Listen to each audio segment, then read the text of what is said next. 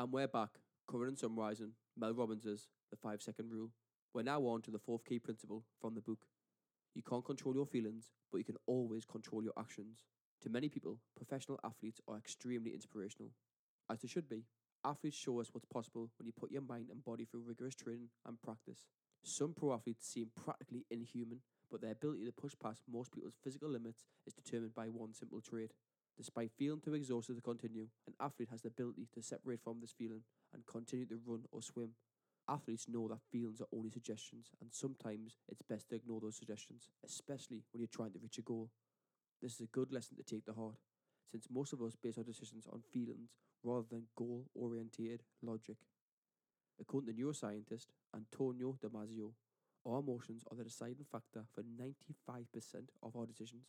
So rather than thinking and acting, we generally feel and act. Part of Damasio's research involved brain-damaged people who were unable to experience emotions.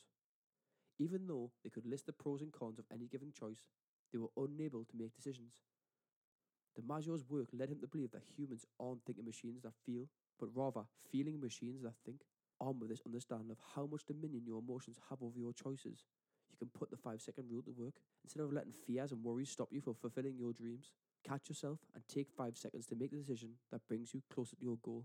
This is known as a psychological intervention, which dates back to Aristotle, who summed it up as do good, be good.